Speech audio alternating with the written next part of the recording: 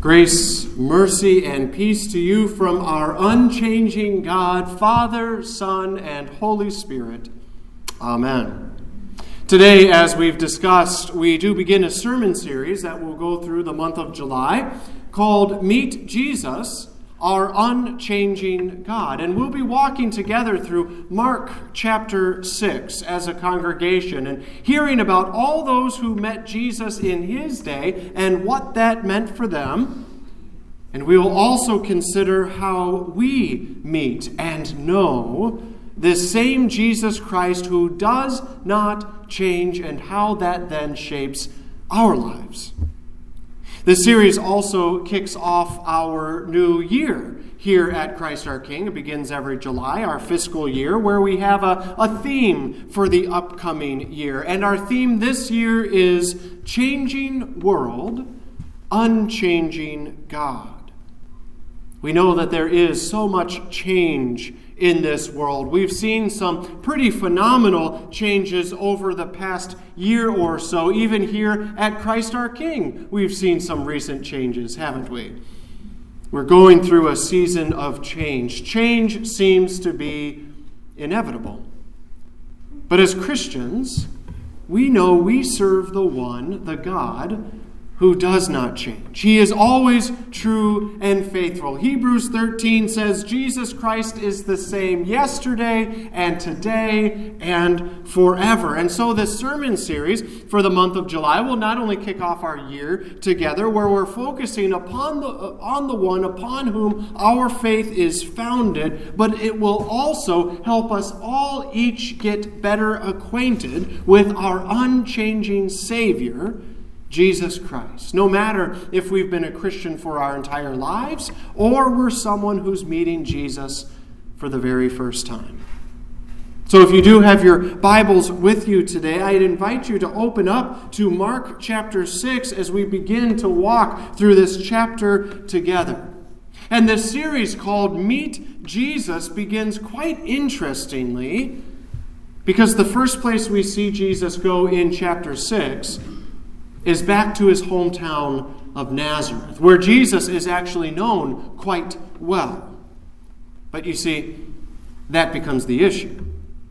Jesus had been doing some pretty amazing things in his ministry so far, and all of it had been to serve his message that he was bringing, which was, the time is fulfilled, and God's gracious action is at hand. God's long-awaited kingdom is arriving with me. Therefore, repent of your sins and be forgiven, and believe in the good news that I now bring you. Jesus is going all over delivering this message, and as we'll see, this is also the message he gives his disciples as he sends them out so that they can spread the good news as well. But for those in Nazareth who knew Jesus, who had seen him grow up, for those who knew his family, they couldn't accept that any of this was true.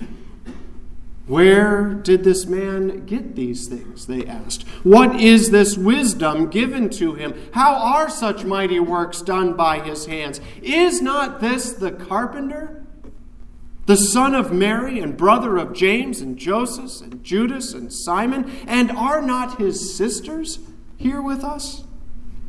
And they took offense at him. You see, they weren't denying that Jesus was displaying incredible wisdom. And they also weren't denying that Jesus was doing some pretty powerful miracles that should have been proof of who he was, the Son of God and the promised Messiah of Israel. But they just couldn't see past that boy that they had known since Mary and Joseph returned from Egypt. They either didn't know or didn't want to believe the miraculous story of his birth, that he was born of a virgin. All they knew was that Jesus was just one of many children Mary and Joseph had after Jesus.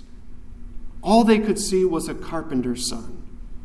All they could see was the Jesus that they wanted to see.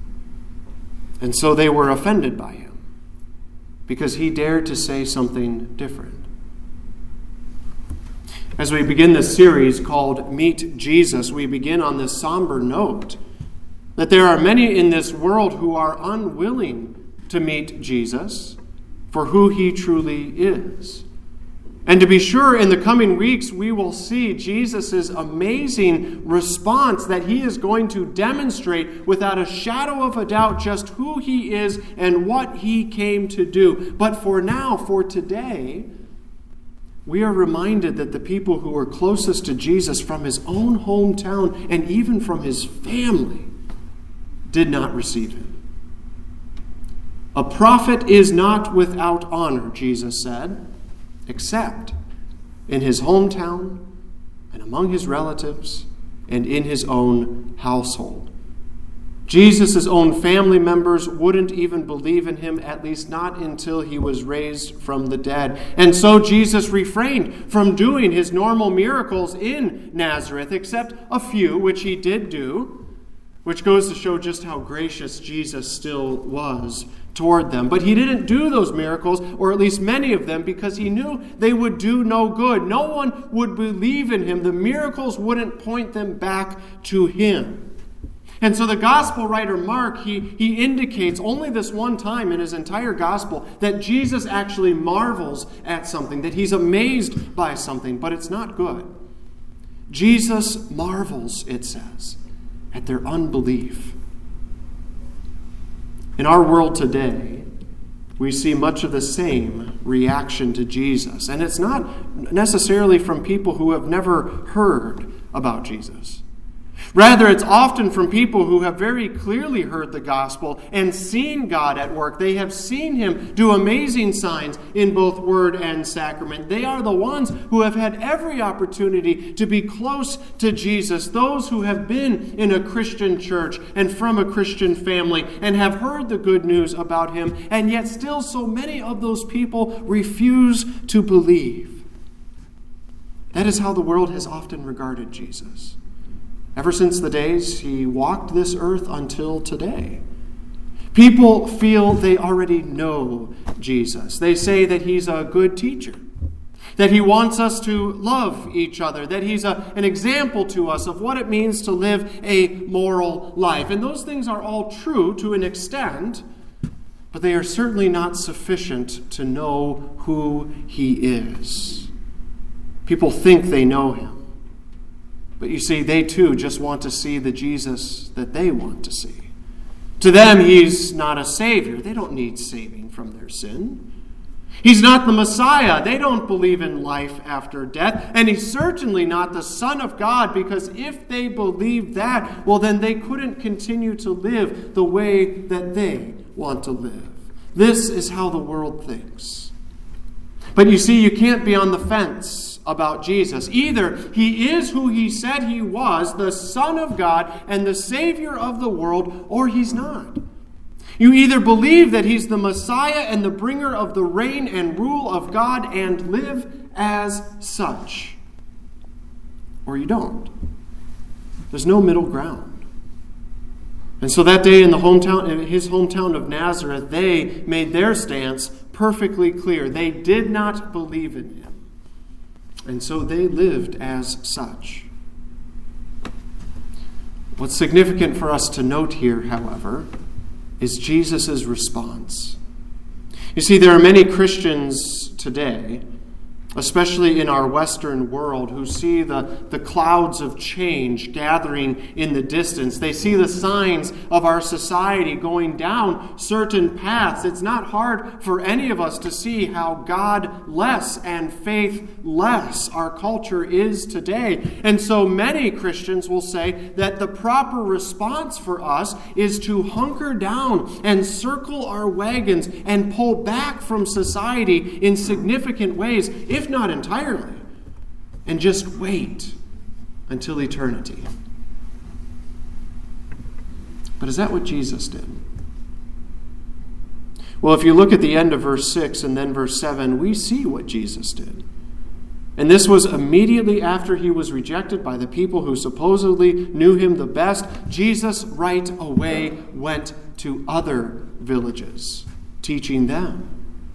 And then he calls the 12 to himself, and he sends them out 2 by 2, giving them authority as well to do amazing signs and wonders. And just like Jesus, their authority to do those signs and wonders, it was to serve and point people towards the message that they brought. They too were proclaiming that Jesus is the Messiah, and now is the time to repent and be forgiven of your sins and to believe in him.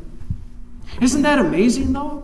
Jesus' response in the face of rejection and hostility and unbelief was to double down on reaching out. And that's why he prepares his disciples to receive such rejection as well. No doubt there would be some who would be receptive to the gospel, and God be praised. But Jesus tells them, if any place will not receive you and they will not listen to you, when you leave, shake off the dust that is on your feet as a testimony against them. And then he says to move on. You'll note Jesus didn't say to the disciples to stay and argue and debate because it was their responsibility to change people's hearts. Jesus didn't ask them to call down fire and brimstone on anyone who would dare offend them. No, the disciples were sent out with a clear and joyful message, with the knowledge that some were going to reject them because they would reject Jesus. But the reaction of the people that the disciples were going to wasn't their responsibility. Rather, their responsibility was simply to deliver the message about Jesus, to deliver it boldly and to deliver it in love. And if they were rejected, then they don't give up and just throw in the towel. They're simply called to shake off the dust and move on to the next house where God was guiding them to go. This is what Jesus demonstrated to them. This is what the disciples were called to do. And today, this is what we are to do as well. Friends, we live in a changing and a changed world. On this 4th of July holiday, we often remember with a lot of nostalgia the way things used to be. And that's not wrong. We give thanks to God for all the good that he has given us and given to our country, and we see how he has led us and brought us through the past. And so we remember those things with thanksgiving. But it also causes us to see how things have changed. We see very clearly, for instance, that Christianity isn't the predominant religion in our country anymore. If it's anything, it's probably secular humanism, belief in oneself rather than in God. Sometimes, though, I get the sense that Christians are somehow trying to hold on to the hope that our country will get back to a point where Christianity can be the predominant religion again, and Christians therefore hold on to their privileged position in society. Now, I'm not a prophet, make no mistake, so I can't say what God's will is for our country. But I think it's pretty safe to say that for the time being, the time for Christianity to be in such a privileged position in our society, that time has passed, at least during our lifetimes. But you see, historically speaking, when you look at the history of the world, and honestly, biblically speaking, Christians shouldn't expect to live in a world where we're comfortable and accepted. And the longer that we try to make that our aim, that is to try and change this world into a world that accepts us with open arms, the more we're just spinning our wheels. And honestly, if we spin our wheels, then we will run the risk of losing sight of why God has us here in the first place. Our goal is not to make this world more comfortable for ourselves. Our goal, Jesus' goal, is for us to share the good news about him, expecting that some will listen, but many others will reject us because they reject him. We shouldn't expect to live in a world that's going to agree with us about and agree with God's word about the value of all human life from the moment of conception to the moment of natural death. We shouldn't expect to live in a world that agrees with God's word about the nature of marriage as God designed it for the building up of healthy families and the raising of children. We shouldn't expect to live in a world that agrees with God's word about what constitutes a sin, that it's not up to a person to decide for themselves what is true or right for them, but right and wrong is defined by a good and righteous God who does not change. We shouldn't expect to live in a world like that. Those things can only come by the gift of faith and a heart changed by the Holy Spirit.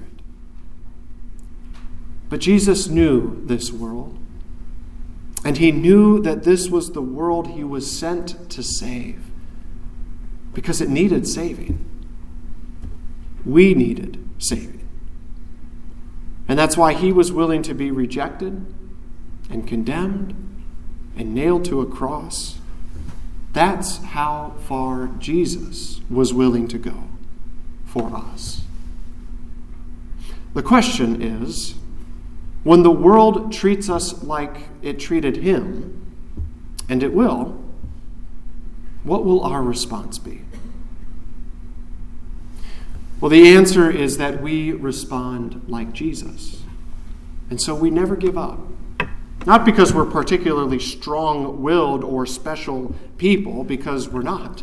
In fact, we are just as sinful and weak as this world who rebels against our unchanging God. That's who we are by nature before God intervened for us. But you see, there is a difference between us and the world. And it's not a difference in who we are by nature.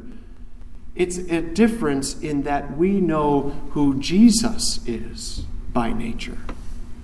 We are the ones who have been graciously met by him, given the gift of faith in our baptisms to believe in him, and therefore we know Jesus Christ for who he truly is, and we want others to know him as well. He is more than a carpenter. He is more than a spiritual leader or a good moral example. Jesus is the Son of God and the Son of Man, who came to this earth as one of us to die for us. Jesus forgives us all of our sins, and he therefore brings the reign and rule of God into our lives. And then he rose again and promised to return one day when he will raise us from the dead so that we might live eternally with him. He is our unchanging God who is the same yesterday and today and forever. His love and mercy and grace toward us never fail. We do not deserve this kind of love, and yet he has freely given it to each and every one of us. We have met this Jesus. We know this Jesus, and our lives are forever changed because of it. And that's why Jesus calls us, all of us, as he did his disciples, not to be hostile toward a world that may be hostile toward us, not to demean or belittle people because they do not know Jesus, not to get back at or revenge with a world that does not play fair. No, none of that. Jesus calls us simply to love them, to love our enemies and pray for the ones who persecute us, not because they deserve it. We didn't deserve God's love, but while we were still sinners, Christ loved us and died for us. And that enables us then to begin to see this world through his eyes. And so we are sent out into this world, beginning first with our own families and our neighborhoods and our workplaces and our schools and everywhere that God would have us go. And we do not expect people to welcome us with open arms, but we continue to go and we continue to proclaim, because we know the one who was rejected and suffered for our sake is now alive. He is our unchanging Savior and God. And we'd like as many people as possible to meet him. In Jesus' name, amen. And now may the peace of our unchanging God, which surpasses all understanding, guard your hearts and your minds in Christ Jesus our Lord. Amen.